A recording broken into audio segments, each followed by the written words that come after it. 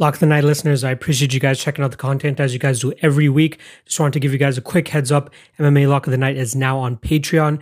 Just wanted to give you guys the heads up. There's a ton of exclusive content that I'm going to be putting on there, but all the normal free stuff that you guys are used to, that is remaining free on the YouTube, Spotify, Stitcher, all of that stuff. Do not worry about that. But if you want to get a little bit more balls deep with your boy, hit up the Patreon, patreon.com/MMALOTN. All your content, exclusive content, is going to be there. I can't wait to unveil it to you guys. It's already out, actually. Go check it out right now. MMALOTN on Patreon. Now enjoy the show.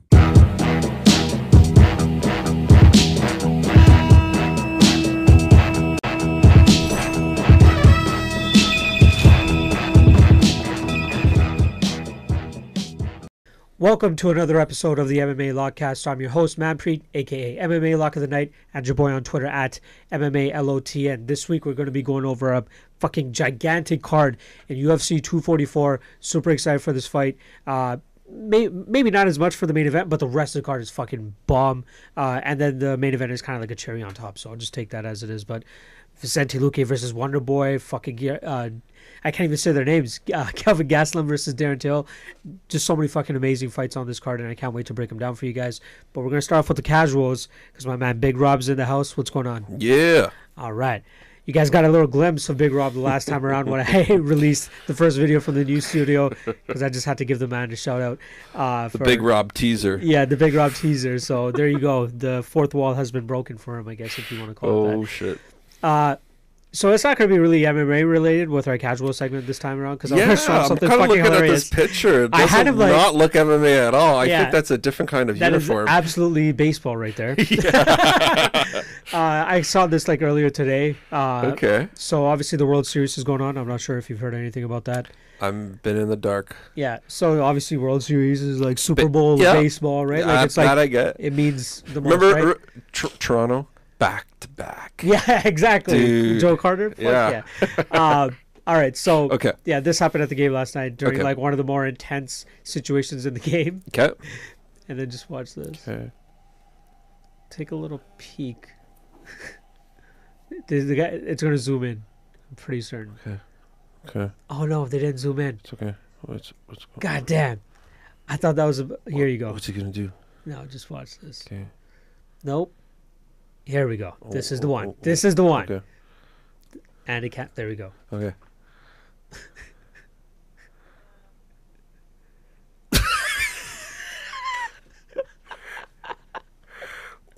What? So, Okay. me and Robert just reacting to the fact that there was these two girls that went to the fucking World Series game with like maybe the second row right behind the batter, and they flashed the camera. Like right before a guy's about to pitch too. That's great. So I'm sure he must have caught that. Must have. I'm not sure. But like, I didn't watch the game myself, but I just saw this on Twitter earlier. So it was this one girl, this girl, Julia Rose. And she's all about tits. Like, she has just like these natural tits that just like fucking look Dude. amazing. But, so I looked into her a little bit more. She has a Patreon page Okay. where she charges $15 a month. Yeah. I'm not sure. It's called a Shag Mag, some sort of like smushed magazine type of uncensored. It's probably just like nude shots of her or some shit. Cool. She has 8,700 people paying $15 a month to get her content.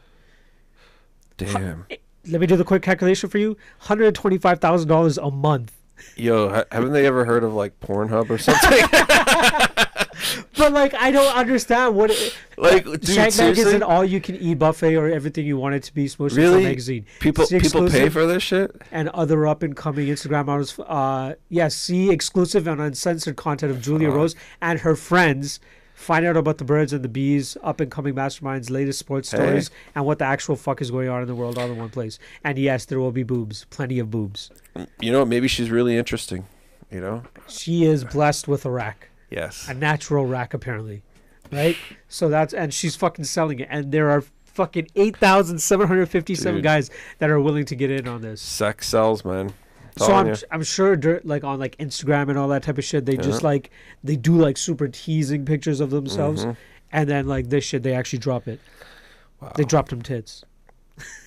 That's so It's so so that was dumb. great, did they organize that, the baseball flash? No, or they did that themselves. So apparently, like, So it was if you look on her. her It Twitter was page, her. yeah, if you look on her Twitter page, That's yeah, it totally was actually her. self-promotion. She like a day Oh, before the dude. game, she hones it. Let me show you But this. that's Look at this, look at that's this. kind of risky too, because like you're profiting off of like imagine like she got like I don't know like Oh, yeah, in yeah, trouble she- for it. Well, they banned her from coming to any more MLB So that's games what I ever. thought it Yeah, would yeah. be. There you She go. got a letter. Yeah, she's she like, got you're a not allowed letter. to come into Yeah. that stuff. But I 'Cause think she scouted exploited it out. it. I you know? think she scouted it out because I think this screen grab that she has on her Twitter page Okay. is of her trying to figure out who had that seat so she could sit there. So she put this out on Twitter, and I think she got in touch with the guy. It says, "Does anyone know this man? I will pay you to put me in contact with him."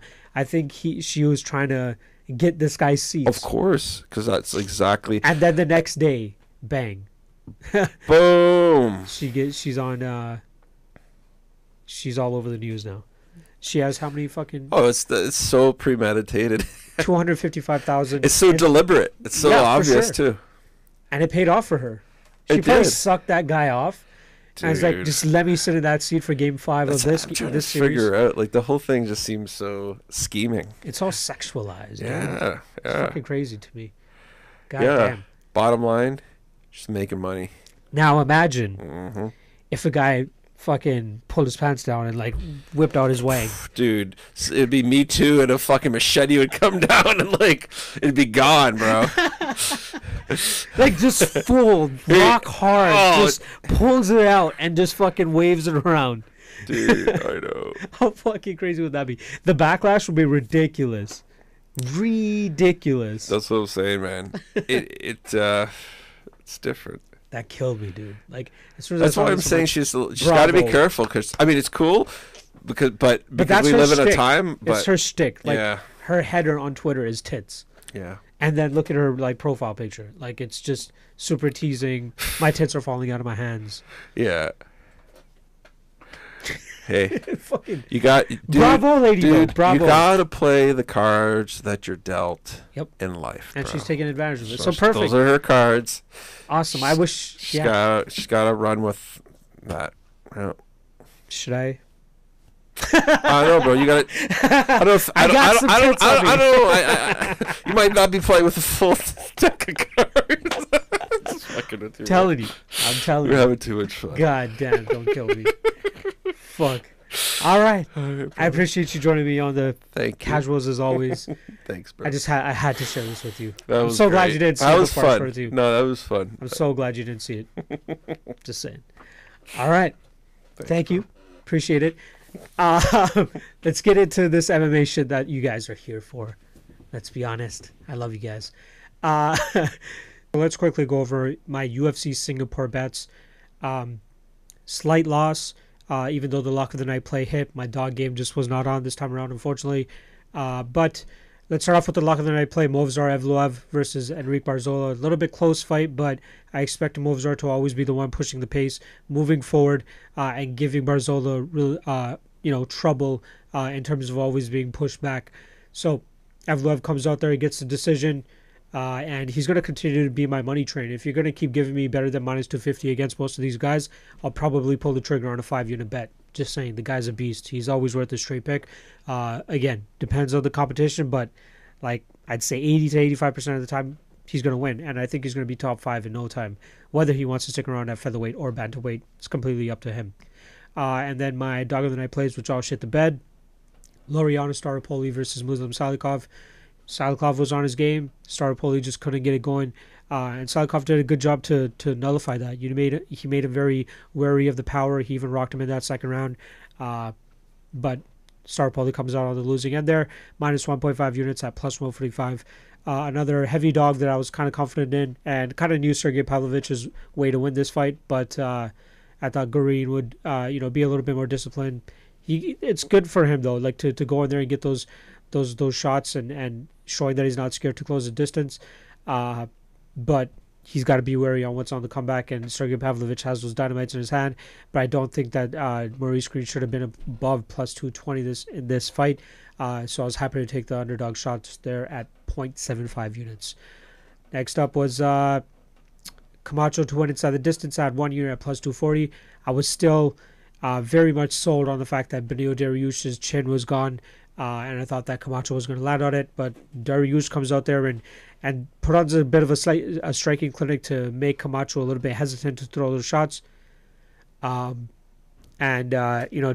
does what he needs to get this fight to the ground quickly, gets Camacho's back, and then gets to finish. So I was a little bit mystified, actually, when I saw somebody release a line saying they had Beneil Dariush to win by submission at plus 400. I probably would have hedged here, to be honest, just to be on the safe side. Not even hedge, but like I would have played both sides and try to guarantee profit. But yeah, plus 400 is ridiculous, as Beneil Dariush is a submission wizard, and we've seen Frank Camacho, have trouble with on the ground sometimes in the past. But Camacho didn't land, -1 unit there. And then lastly, we had Michael Johnson versus Stevie Ray, under 2.5 rounds. The guys threw, they really threw it, but neither his chin really gave up. That sounds so stupid. Stevie Ray was close to getting that finish in that third round as well, and I was hoping that he would beat the clock. Eventually, Michael Johnson, toughs it out and eventually sees the 15th minute. But Stevie Ray still gets the victory. A little bit of a controversial decision. Me and Tony went over it in Despiting Splits, so make sure you guys check that out to see why I, eventually flipped my initial judges scorecard of Michael Johnson to Stevie Ray. So the right guy won, at least in my opinion. So that was UFC Singapore, -1.23 units. Very unfortunate loss there. But I ended up ending the night in the green with Bellator 232 that night. I initially had played 2.5 units on Paul Daly versus Sadawad to go under 2.5 rounds at -135. That was ridiculous of a line, so I had to jump on that. Was happy with that, and then I saw that the Patrick Mix and Isaiah Chapman under 1.5 was at -125. I thought that Patrick Mix was going to be able to get this fight to the ground ASAP, and that's exactly what he did. He took a little bit longer than I would have liked him, but it shows at least some discipline in this kid, and I was happy to get that choke for him, that beautiful choke by him as well. So I had 1.5 units at -125. That hits for plus 1.2 units. So we end Bellator 232 with plus 305 units, plus 3.05 units. So I'm happy to come back with 76% ROI on that fight, or on that card, and ended the green on the day. Super happy about that. That brings us to UFC 244. Super excited for this fight and this card in general. I can't fucking wait. From top to bottom, this is an amazing card. First fight of the night you're going to get is Julio Arce versus Hakeem Dawodu. Are you shitting me? That is ridiculous. Lyman Good against Chancellor Country. Pretty much a number one contender fight in Katlyn Chookagian versus Jennifer Maia. They're probably the next challenger for Valentina Shevchenko, depending on who wins that fight. Arlovsky taking on Biggie Boy. Brad Tavares, Edmund Shabazian. Shane Burgos versus Makwan Amirkhani. You kidding me? Corey Anderson versus Johnny Walker. Kevin Lee against Gregor Gillespie. Derek Lewis against Blago Ivanov. Stephen Thompson versus Vicente Luque. Calvin Gastelum versus Darren Till. And then just a little bit of a cherry on top for the BMF belt. Don't really give a fuck about that. Jorge Masvidal versus Nate Diaz. God damn. I can't wait for this card.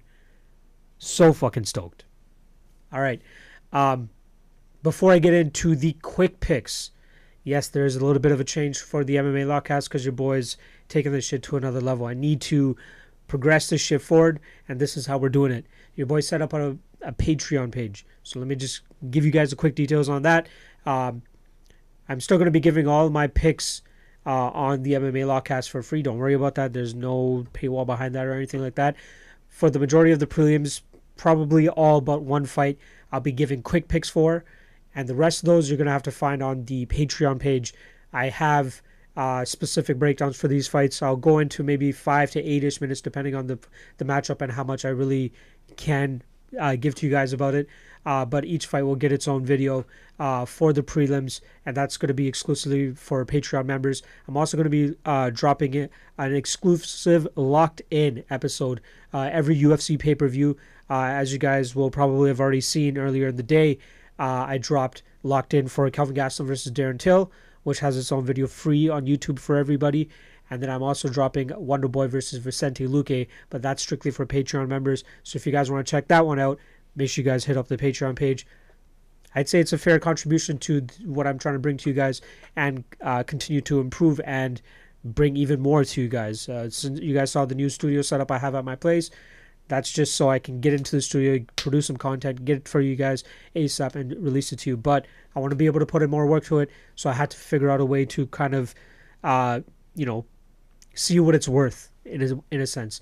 The majority of my content is still free, but I still am putting a couple of things in behind the Patreon paywall just to see who the real nerds are out there and actually want to follow my content a little bit more in depth.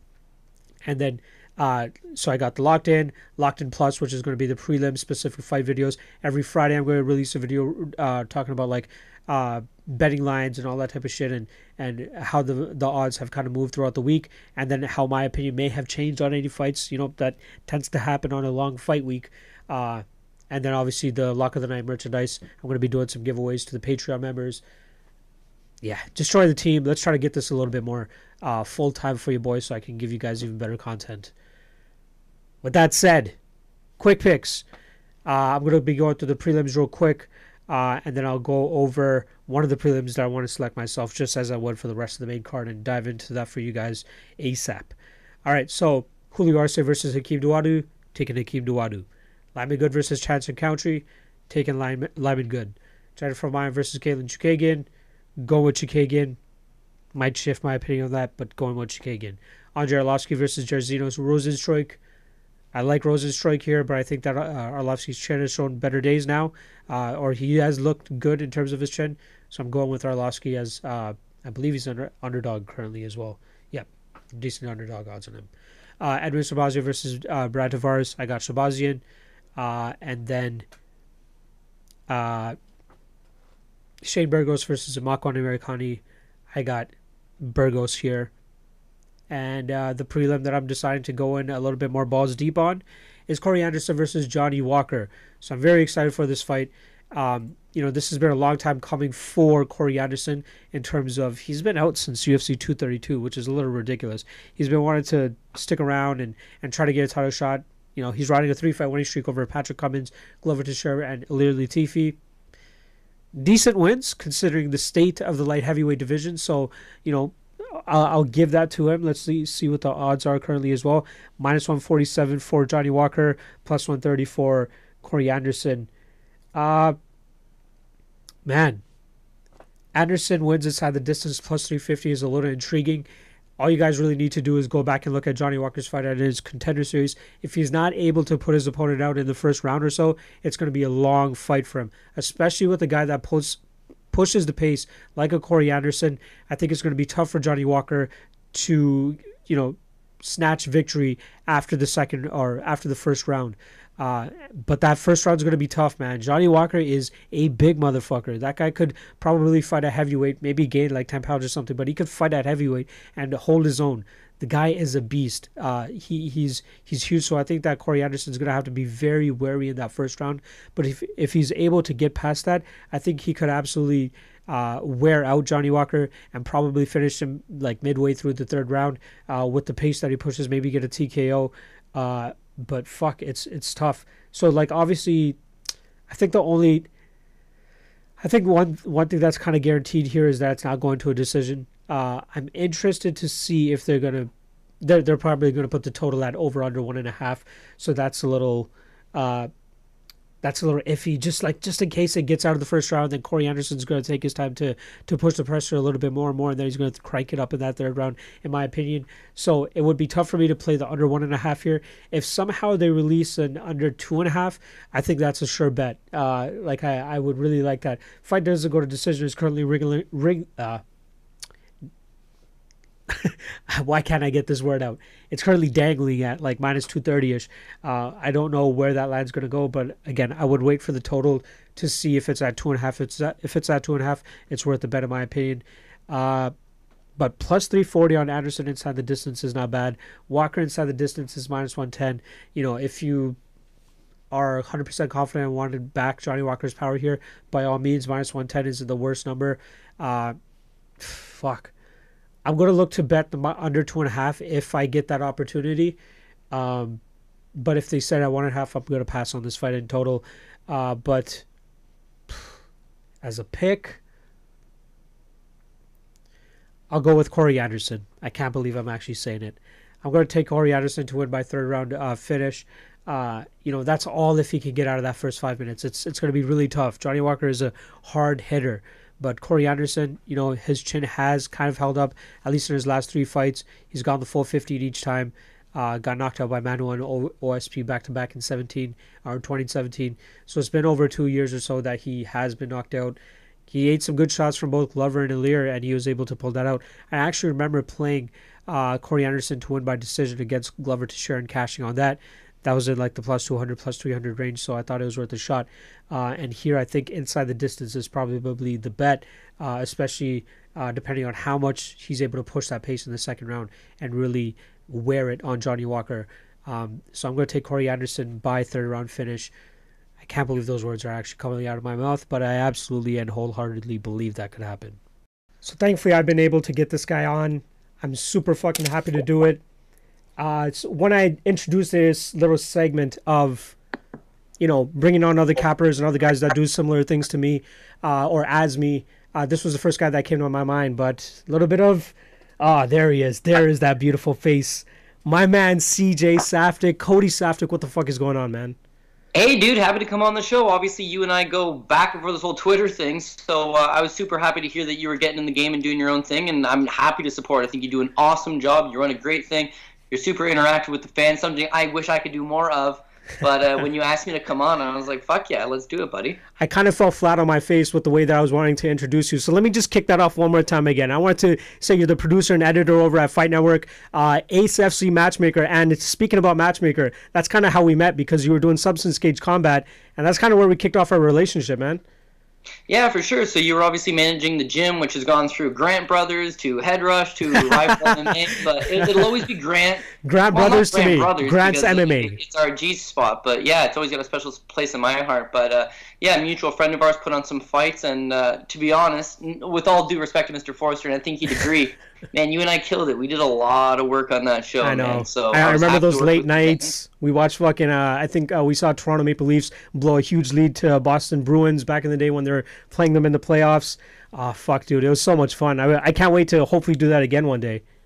Yeah, no, for sure, for sure. I mean, it's a small circle of people in MMA, especially in MMA in Toronto, and I'm sure we'll see each other different various places. But yeah, as far as the capping, as far as everything going, yeah, there's definitely, it's a niche market, but it's a growing market, and it's a super good group of guys. But everybody kind of fighting for that foothold in it. And like I said, I think you're doing an awesome job, and anything I can do to help you, let me know. Once I get to the point where I can cash on a plus 400 underdog in Tristan Connolly, then maybe I'll try to accept that praise a little bit. But I appreciate the kind words. You're the man.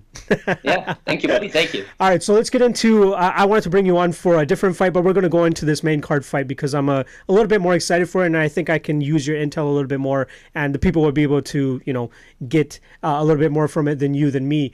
But Kevin Lee versus Gregor Gillespie, fucking insane fight. Kevin Lee's finally coming back down to 155. He looks to be the bigger grappler, the stronger guy, but Gregor Gillespie hasn't seen a guy that has really been able to give him much trouble, and he's undefeated in that nature. Yeah, I can't agree more. I think Kevin Lee's kind of, I don't want to say biting off more than he can chew. He's a guy that's fought the best of the best. But Kevin Lee, right now, he appears to be a lost man. He's just gone through so many transitions in his respective career. He's still young, only 27 years old, but it almost feels like he's just searching for answers here. Now, the best performance of his career, Edson Barbosa, 2 fights removed. But you just look at that stretch from the Tony Ferguson fight. Here's a man that wins the first round against Tony Ferguson. Here's a man that mounts Tony Ferguson in the first round. But whether you call it staph infection or you call it whatever, he runs out of gas, he loses a title fight, and no worries, this kid's going to be back. Now he gets the Edson Barbosa fight. He pitches outside of that hook kick that caught him late in the fight. He pitches like a perfect outing against Edson Barbosa. But important to note here, he misses weight in that fight, comes in at 157. Mm-hmm. So he had a bad weight cut in the Tony Ferguson fight. He has a bad weight cut in the Edson Barbosa fight. He has a bad weight cut in a subsequent fight. And then decides I'm going to move up to 170. Loses to Rafael dos Anjos. Now you're coming back down to 155 pounds. He says himself, this is the worst matchup I could have called. Because Kevin Lee is a guy that relies on the fact, like you said, his size and his grappling. Moving up to 170, he should have been able to use the size and the grappling. But again, he ran out of gas against Rafael dos Anjos. He can start out good. He has good moments. But as the fight wears on, the bad weight cut, call it the fact that he's just maybe too big for the weight class, he kind of runs out of gas. And I feel like that's just going to be really bad against Gregor Gillespie. The Gift is just a better wrestler than him. I'm going to say maybe not a better jiu-jitsu fighter, but how is Kevin Lee going to impose his will on him? So I think this is a good spot for Gregor to keep things going, and I think Kevin Lee's kind of in his own head at this point. It's weird to me. It's kind of like the Calvin Gastelum Darren Till fight we're about to get. You know, Darren Till is going up in weight. Fighting Calvin Gastelum is probably one of the more, like, the worst matchup you could possibly take in that top 5 outside of the champion. But why is Kevin Lee just coming right back down and going against a guy that, you know, this is going to be his 3rd loss in a row? You think he would, like, probably sing Bellator after this?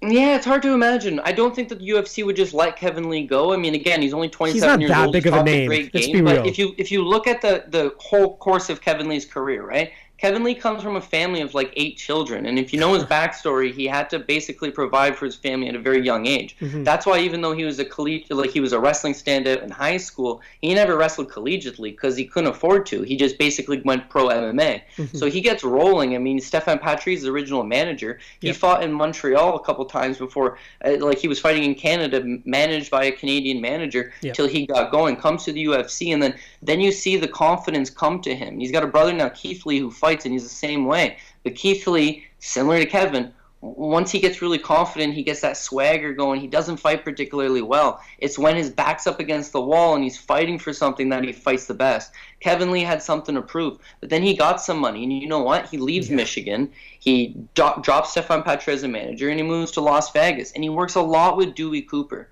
And there's no disrespect to Dewey Cooper, who's the man, especially for American kickboxers, but Dewey Cooper's not what Kevin Lee needs. Kevin Lee's a wrestler. He's a grappler. He's a grinder. That's how he fights his best fights. And you can add the wrinkles to his games, but even a great striking Kevin Lee could still get caught by a Leo Santos in a striking exchange, because that's fucking striking. Yeah. Who are the best guys? Who are the best fighters right now that are dominating? Whether it's guys like Khabib. And Khabib has added striking to his game. Yep. But he doesn't just try to strike the whole time, right? Unless it's like Quinta fights trying to get rounds, whatever. Yeah. Tatiana Suarez, like, why is she so dominant? Because she's not fucking around in these striking exchanges. Nope. She just goes to what she's able to do. Usman and Colby Covington, they can strike. They've added the striking. Yep. But what do they do best? They get on your ass and they grind you. Kevin Lee got away from that. He got fancy. And again, you see moments. You see the moments are still there. And the moments are generally there when he's grappling. With that off the table against Gillespie, he's going to be in trouble. And likewise, when we're talking about those great fighters and what they do good, like, well, why is Gregor not following the same path? He's undefeated, just like Suarez. He's undefeated, just like not Covington, sorry, but Khabib. Yep. Covington once beaten, whatever. You got to learn some lessons here and there. Like, he fights the same way. He's that same mold, right? And that's the winning mold right now. So he'll have a big advantage, I think. But if I'm not mistaken, Kevin Lee is actually up at TriStar now, is he not? I think he made the jump. Right. So there's a good point to touch on. Yeah. So oftentimes you'll see with guys when they're not getting the best results, they'll kind of move around a little bit. And again, this is no disrespect to the TriStar gym, but TriStar hasn't turned out a great fighter in a long time. Where they got guys that are training there that are good fighters. Yeah. But how many guys has Faraz Zahabi built up and added to their game, right? You know what? I think they're still riding that GSP wave still, in a sense. Yeah, but I'll come on point to say this. But if George St. Pierre never meets Faraz Zahabi, it doesn't make a fucking world of difference. Oh, so you think this is like a Ronda Edmond type of thing? Never meets George St. Pierre. It's a big difference, right? Man. And then the best guys that have ever come out of TriStar were established fighting elsewhere. Rory come out of BC, who's already a pro fighter. Guys like Nordine Talat, he's from France, he was a pro fighter already. Alex Garcia from the Dominican, he was a pro fighter already. He added some wrinkles to those guys' game, but it was a lot of guys like Joe Duffy that come into town, and Joanne Calder would come to town, and none of those people stay here for a long time. They come here for a little bit, they test it out, they leave. Miles Jury, you know how many guys have stayed in those TriStar gyms and the dorms, and then eventually just bailed onto other things. So Kevin Lee meets up with Faraz. He likes his insight, and Faraz is a great coach. He's one of the best coaches. But I don't know that what could he add to Kevin Lee's game, right? If Kevin Lee announced, I'm going to Jackson, would everybody be like, oh shit, dude, Greg's gonna have a sick game plan for him? Or would it be like, yeah, man, BJ tried going to Jackson's. People have tried going to Jackson's. Like, it's all on you. And what I mean by when I think Kevin Lee's a lost fighter in his career, he's searching for things. He's searching for what weight class makes the most sense, and what fights the most sense and what gym makes the most sense. And if he comes out here and he looks like the best version of Kevin Lee, and by the way, he's familiar with TriStar because he had spent time there in his younger days back when he was managed by Stefan Patry. So there's already a pre-built connection there, and I don't know that it's going to change anything. Listen, for the sake of Kevin Lee and all those things, I hope I'm wrong. I hope we see a very good version of him and he puts one hell of a fight. For the sake of my bank account, I hope he just rolls. I hope he fucking rolls over and lets Gregor have his way and bounces back the next time. That's the perfect segue. So the last kind of fact I want to drop for this fight, it's a 3-round fight, which probably is a little bit more in Kevin Lee's favor if he's going to get the W on the judges' scorecards. Which way are you ultimately going? And I know this isn't really a DraftKings show. If you want to give it, is Gregor worth a DraftKings selection? Like, I'm so illiterate when it comes to that shit, but I just want to touch on that for some of my DraftKings listeners as well. Yeah, if this is 5 rounds, I'm Gregor all day because I think that he's just going to break him down over time. In a 3-round situation, you're going to run into these problems where somebody could beat you in the first 2 rounds. It could be close in the first 2 rounds. Eventually, you take how do they score it? You never. I hate the saying personally. Never leave it to the judges because it's like, bro, these are high level mixed martial artists. Like you have no idea. So like their whole life is trained around the idea of protecting themselves and like self defense and like it's hard to take somebody out unless there's a big skill discrepancy. But it's hard to take guys out. But as such, the closer rounds are, I mean, bullshit decisions can and will happen, and you're never going to agree. You have an awesome little thing, genius idea, but it's like debate basically your take on the split decisions. Like, man, perfect. Because it's the easiest form of conversation. Like it's something that everybody really like gets together on, especially the day after the fight. They're like, "Yo, who won this fight? I think this person won this fight." It's like it was a no-brainer for me to do once I got that studio set up. So I appreciate the shout out on that and that plug. That's a cheap little plug there for me. But so are you going Gregor Gillespie? You betting him? Are you playing him DraftKings? I'm going to go Gregor Gillespie. I think that the odds are good. I would definitely bet the money line on Gregor Gillespie. I think Gregor Gillespie by decision because I just don't think he's put the wrinkles in his game to take out Kevin Lee, especially in a 3-rounder. 5-rounder, you could break him over time. But completely dangerous that Kevin Lee will start strong. He will start out good. But Kevin Lee wants to strike a little bit. He wants to stay at distance. He wants to move around, right? Mm-hmm. If you grind this guy, it's just going to tire him down faster. Going back down to 155. Yep. When was the last time you weighed 155? Because he missed it against Barbosa. Last time he weighed was like 2 years. That's a good point. He was like 24, 25 years old. Now he's years old. He's a bigger guy. Yep. So honestly, I think that he'll start out good. It's 7th minute of the fight, he'll start to break down, and that'll be all Gregor needs to secure this victory. So Gregor by decision, that's the play. Once DraftKings comes out, I'll base it on if the price is right. But if Kevin Lee, who's a good wrestler, continues to just get back up, and Gregor keeps taking him right back down, then it'll be worth my while. So that's what. I'm sensing a little bit of animosity towards Kevin Lee here. Is it that he spurned one of our Canadian MMA managers that's getting to you? No. Actually, I mean, good on him, right? Pulling one over. Although Patrick was actually at his wedding. No. I like Kevin Lee. And like I said, because he comes from that, this guy is providing for his family at 18. For sure. Like he's a good dude. I never let the whole him looking like Jimi Hendrix from Woodstock at a press conference and fighting with Mikey Kessa. I never let that shit bother me. But then it became a history of that stuff, right? It became a history of these guys sometimes get in their own head and then they need that humbling experience, right? Yeah. James Gallagher from Bellator, Fake Connor. He's another one of these young fighters that he's got skills, man. He's a very skilled individual, but he believes he's bigger than he is. Kevin Lee at 30 years old filled into a 170 frame who drops his kickboxing coach and just focuses on his high wrestling and his jiu-jitsu is a monster. But Kevin Lee at 27 years old having weight cutting issues, moving gyms, and not really having his stability. I don't know. It's no animosity. It's just I can't get behind a guy who I'm not confident in, and I don't see the confidence there. Yeah. And whereas Gregor, here's the biggest thing, I'll cap this off right here. Yep. The guy would rather be fishing than fighting. That's a fucking problem. Mm-hmm. I don't know if he'll be a world champion because he's got to be all the way into this shit. But I think he's good enough to beat Kevin Lee, and I think he will beat Kevin Lee. I think this is the first name that's going to be under his belt, and now people are going to accept the fights with him. He finally has a little bit of steam behind him if he gets this Kevin Lee victory. So hopefully that'll take him a little bit away from fishing and a little bit more into the fighting for us. And we can cash a little bit. Fish, dude, so we'll see. And hopefully we can continue to cash on him too, because I really like him as a play as well. So I appreciate your input, brother. Thank you so much for coming on and doing this for me. You're the fucking man. I don't know how else to say it. No, dude, honestly, I'm just happy to share my experiences with great minds. And like I said, dude, the more people that are educated coming into this is going to help educate other people. And like I said, there's a good community here. And eventually I just see a world where it's like everyone's sharing picks, you know? Like I give my stuff away for free. I know other people go to it. I know other people, you got to make money in this. For sure. But the more idea for me is I'm selling the entertainment. You like to watch the show, you like the discussion, you like that. And I don't actually sell it. But I'm not trying to sell picks to people. This is my guy. You gotta pay this price on it. And I feel like you're doing an awesome job because you're providing now a product, not just a pick that someone could buy for $20. It's like you're giving them actual shows, actual podcasts, actual entertainment, and that's what makes it worth it. So keep kicking ass, buddy. And I just happy to be on the show today. Follow this man at CJ Saftic on Twitter, and then you can catch his podcast every fight week, I believe, Dogger Pass, with his man Paul S. I'm still not even going to try to pronounce his last name, but thank you, Cody. You're the fucking man. See you next time. Yeah, absolutely, buddy. Cheers. All right.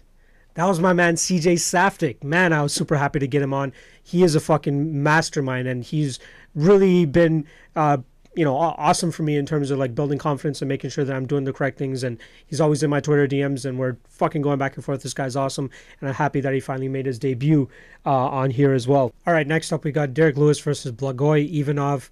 A little bit surprising this matchmaking for Derek Lewis, actually. I thought he was more of a guy that wanted to come in. A guy that wanted to come in and really, fight guys with names, make some money.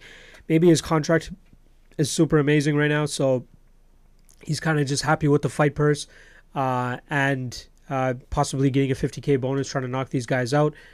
But this Blagoy Ivanov fight is interesting because Ivanov is kind of easy to hit, but he's really tough. He's going to be able to put it on Derek Lewis. I think that, it is a tough test, but Derek Lewis at plus money is always a good shot, in my opinion. He always has that like third round blitz where he's able to just muster up this fifth wind or some shit and then just go bananas and somehow catch these guys because the other guy it's almost like the fucking Homer Simpson treatment. Like he just lets his opponent get away with, getting beat on and then, turns it on in that last like 30 seconds to a minute or even just last round in total and, goes out there and gets the finish. I could see that happening in this Ivanov fight too, but my only concern is like the state that we're getting Derek Lewis. Just back in March, he had that loss to Junior Dos Santos where his back gave out on him, had a terrible performance. Dos Santos goes out there and gets the second round finish.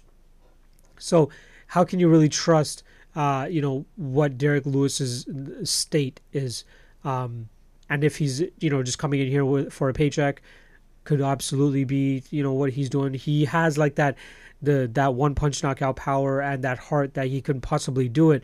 But would you feel comfortable putting your money on a guy that's gone out there really really hurt just to get a paycheck? It's tough. At underdog money, yeah, Derek Lewis, but just be very wary. I wouldn't put super heavy money on that. I am going to take Derek Lewis actually to win by first round TKO. I think he lands early on Blagoy Ivanov, puts him out, but he's got to be very careful. Like if Blagoy is able to keep the distance and is working his strikes from the outside, Lewis is going to have a tough time getting past that first round, and then we don't know how he is physically as well. So I'm going with Derek Lewis to win by first round finish, but it's a pass for me in general. Next up, we got Wonderboy Thompson versus Vicente Luque. If you guys remember, you guys get a full in-depth breakdown of Stephen Thompson and Vicente Luque on my Patreon page. So make sure you guys check that shit out, patreon.com/MMALOTN. But I'll give you guys the cliff notes.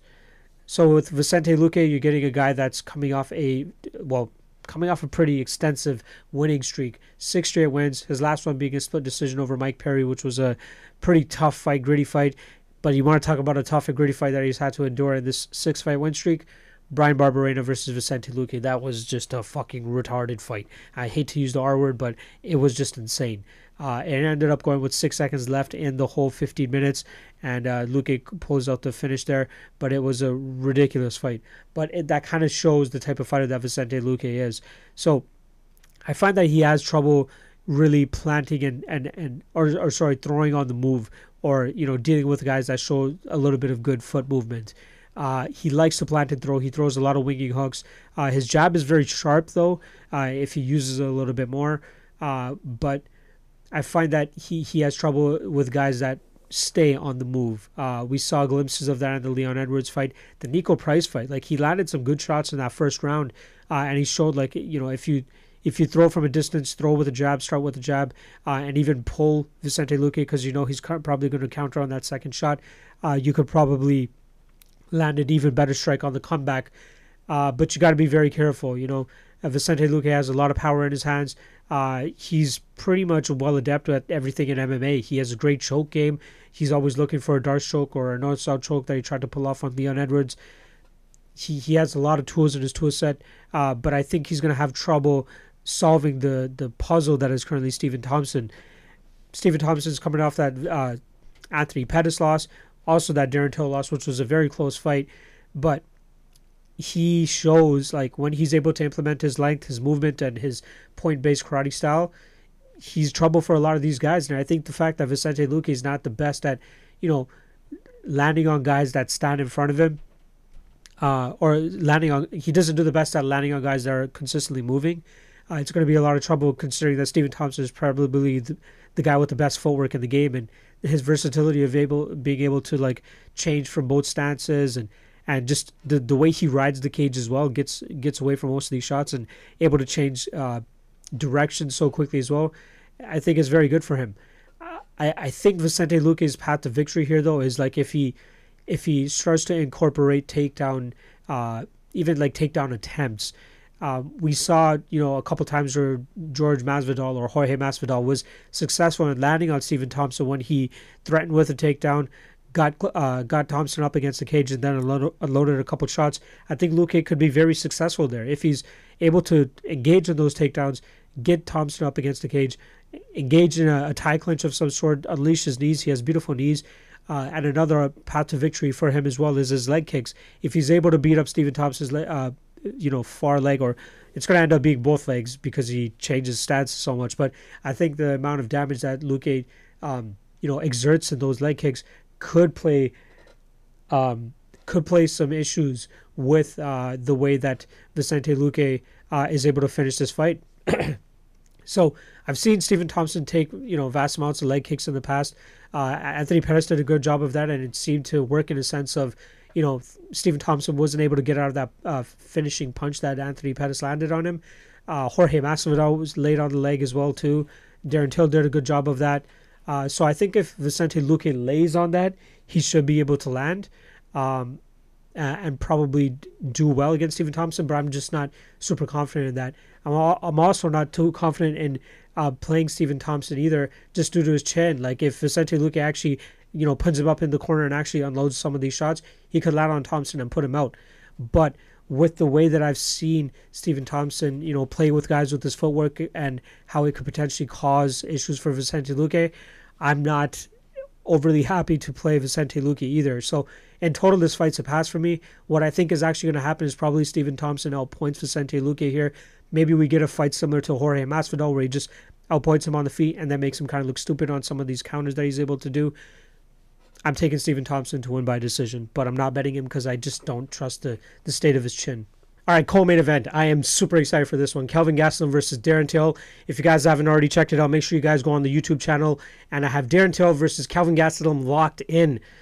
It's pretty much a show where I go balls deep into that fight. So if you guys aren't sold on my 5 to 6-ish minute pitch on why I think Kelvin Gastelum is going to knock this guy out in the first round, you can go check out a however long fucking episode I just dropped, and there's plenty of tidbits in there as to why I believe Kelvin Gastelum will get the finish here. So let's just jump into it a little bit, give you guys a little bit of the cliff notes.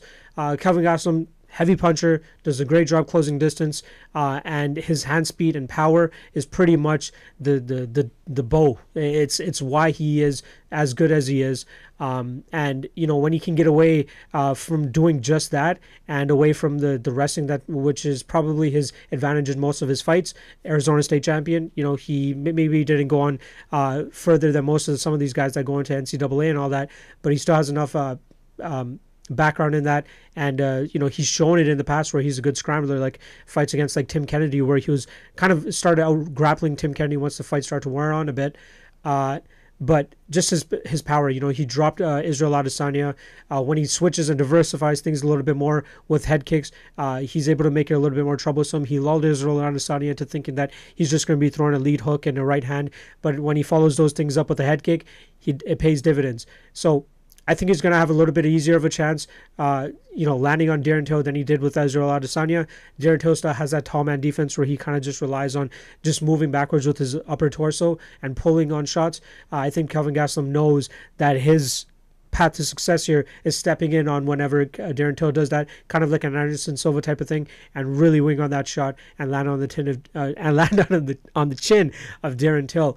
Darren Till does a lot of good things, but he also does a lot of bad things in striking defense. And to come back against a guy with such heavy punching power like Kelvin Gastelum, I think that it's going to be very bad. Let's just put it that way. It might be his debut at 185, but I don't think it's going to matter here, because I think that when he feints a lot, he drops his hand, obviously he wants to make his opponent pull, but that leaves openings for him as well. Even in the Tyron Woodley fight, where he kind of showed off his feint, where he feinted with his right hand and dropped his left hand, and eventually did the same thing afterwards, where he came with the lead uppercut, dropped his left hand, then left the opening for Tyron Woodley, and that's how Tyron Woodley knocked him out. And then he eventually went on to darce him out of all fucking things. But I think that Kelvin Gastelum has the fight IQ and can pick up on the tendencies of Darren Till, close the distance properly, and then land on Darren Till. And also, Darren Till has shown confusion when it comes to some southpaws as well. So Kelvin Gastelum being a southpaw, I don't know how much he's going to fuck around and try to confuse Darren Till with the stand switching, just as much as Stephen Wonderboy did, which was ridiculous. But I think Kelvin Gastelum, just being a southpaw alone, is going to kind of fuck with Darren Till's sense of reach and sense of distance, and he's going to put Darren Till out. So I got Kelvin Gastelum first round knockout. I'm probably going to play him inside the distance as well. We got Gastelum inside the distance plus 135. So that might be my play, 1.5 units to 2 units-ish. I really think that's perfect money. And I don't think that Kelvin Gastelum is worth a shot up like straight because I think that his... I think if it goes to 15 minutes, Darren Till is going to outpoint him. But I think that Kelvin Gastelum is actually going to be the one that gets the knockout in the first round, so it's not going to matter. Gastelum inside the distance is the pick, and I'm going to say first round knockout. All right, main event time, Jorge Masvidal versus Nate Diaz. Super excited for this fight, strictly due to the fact that the two guys are very good guys. Obviously, it doesn't really mean anything in terms of, like, it means more for Masvidal in terms of rankings than it does for Diaz, in my opinion, because that would be Darren Till, Ben Askren, and now Nate Diaz, who, again, doesn't really fight often enough, so his rankings don't really matter. But to get those three names under your belt, I think that warrants somewhat of a title shot moving forward. The styles are interesting. Nate Diaz loves to march down his opponents and try to implement his boxing. He doesn't go for takedowns as often as I believe he should, especially with how good he is with his jiu-jitsu. It's going to come down to if Jorge Masvidal doesn't break. I don't think he'll break, but Nate Diaz has a ridiculous pace, and I think if it gets into deep waters, Nate Diaz could provide some problems for Jorge Masvidal. I don't know if this fight will finish. I think that Nate Diaz is super tough, so it might be hard for Jorge Masvidal to either tap him out, which is where I think Diaz has the advantage anyway, and I don't think that he'll be able to knock him out either. And people might take a little bit too much from Darren Till's, demolishment and Ben Askren's demolishment, but I don't 100% believe that Jorge Masvidal has ridiculous knockout power to the extent that he could knock out a guy like Nate Diaz. I wanted to possibly play Nate Diaz. He's around the minus or plus 150ish range, so he's obviously the dog, but Jorge Masvidal presents a great overall MMA game, and let's try to take the glitz and glamour away from this fight. These guys aren't like world beater fighters. Like, they're great fighters, don't get me wrong, but there's a reason they had to make up a belt for them to get gold rather than an actual welterweight belt or a lightweight belt, a division that both of them have fought in before. So I think Masvidal is just a better overall fighter, and he's going to be able to keep it in a realm for himself that he won't get finished. And I'm very, very confident in him, to be honest. I'm surprised at how confident I am. Just overall, he's a better fighter. I think he'll land on Nate Diaz more. Nate Diaz could definitely push the pressure and like really make Masvidal, second guess his entries and when he strikes, but I think that Masvidal is just the better overall fighter. Shows a better kicking game as well. He did a lot of damage on Wonderboy Thompson, did a decent amount of damage on Darren Till as well. But I think if he implements that, and being an ATT2, I think they're smart enough to know that if you beat up the wheels of Nate Diaz, it slows him down, it allows you to get your strikes off more, and I think that he will be smart in coming into this. You know, he'll want to make it a show, so they'll try to keep it as a stand-up affair, but I think that he'll still be smart enough to implement the leg kicks and immobilize Nate Diaz, and then I don't know. Again, I just don't know if he'll take him out. I think he could finish him late, but I'm going to say by decision. But I like Masvidal. I like the range that he's currently around minus 160-ish. I'll see if he gets down to minus 150 just due to possible Nate Diaz money coming in. And I'm taking Masvidal to win by decision. That's the Lockcast for you guys. Appreciate you guys checking it out. Big week for me. Locked In just dropped, so make sure you guys go check that out. That's Gastelum versus Till. That's free for everybody on YouTube. But I got a diehard group now, if you want to call it, if you guys really want to support your boy. Patreon page coming out.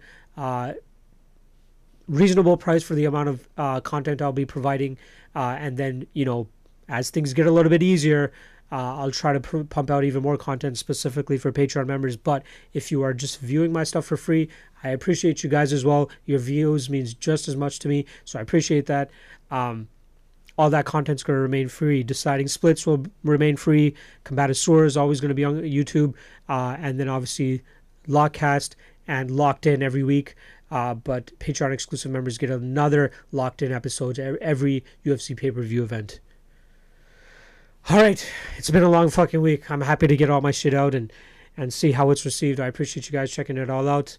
Twitter at MMALOTN, website MMALOTN.ca, and Patreon, patreon.com/MMALOTN. See you guys next week.